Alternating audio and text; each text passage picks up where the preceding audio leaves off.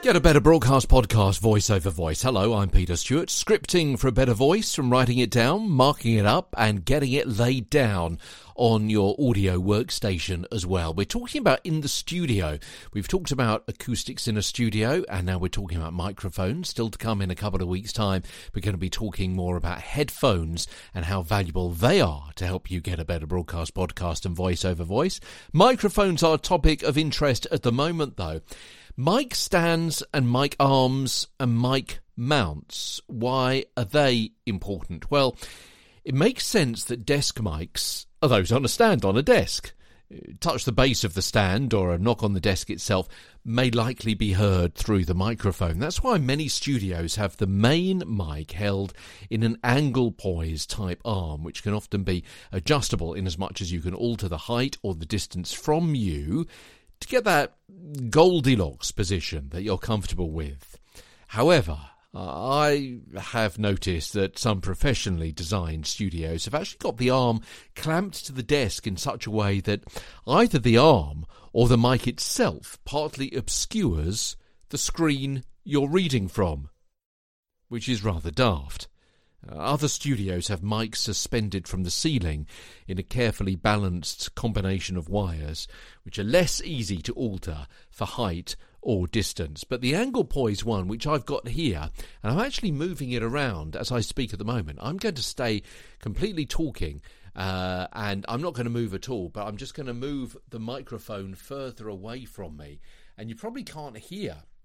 You can hear the difference the sound on the microphone is, and we're going to be talking about microphone to mouth position in a few days' time, but you probably can't actually hear that the mic itself is altering. In other words, you can't hear the angle poise changing direction, left and right and so on as I pan round. If that was a desk mic and I was altering it, you probably would, because you'd hear the clunk on the desk as I moved it from position to position. And even though the desk mics actually have rubber feet on them, if I just pushed it across the desk, then you may actually hear the kind of reverberation of the rubber feet of the mic stand on the desk coming through the microphone housing itself. That's why angle poise desk mounts are usually really, really good.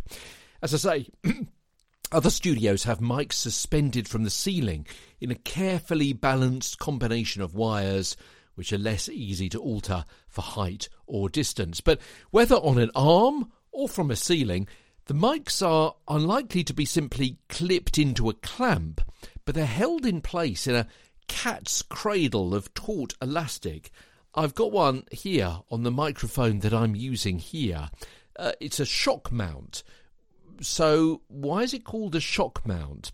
Well, studio microphones are deliberately designed to pick up low frequencies, but that means they're also very sensitive to rumbles and vibrations, properly called structure-borne noise or impact noise. But you can only make use of the ability to record bass frequencies if they aren't drowned in rumble noises. So hence the elastic suspension, which means that the mics can operate at their optimum level as they are designed to do.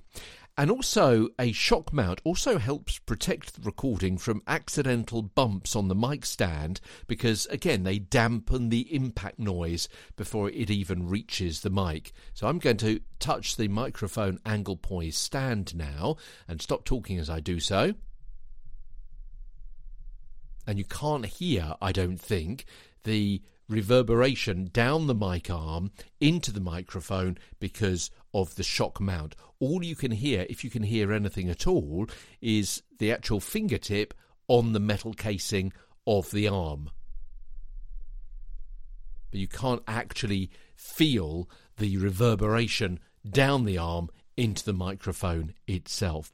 Now, these kind of mounts, whether they be angle poised from the ceiling, the shock mounts as well, all very delicate, very intricate. Don't go moving them without knowing exactly what you're doing. In fact, don't go touching a microphone at all unless you know that it's okay to do so.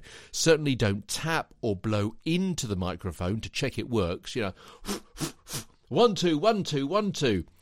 I've done that away from the microphone.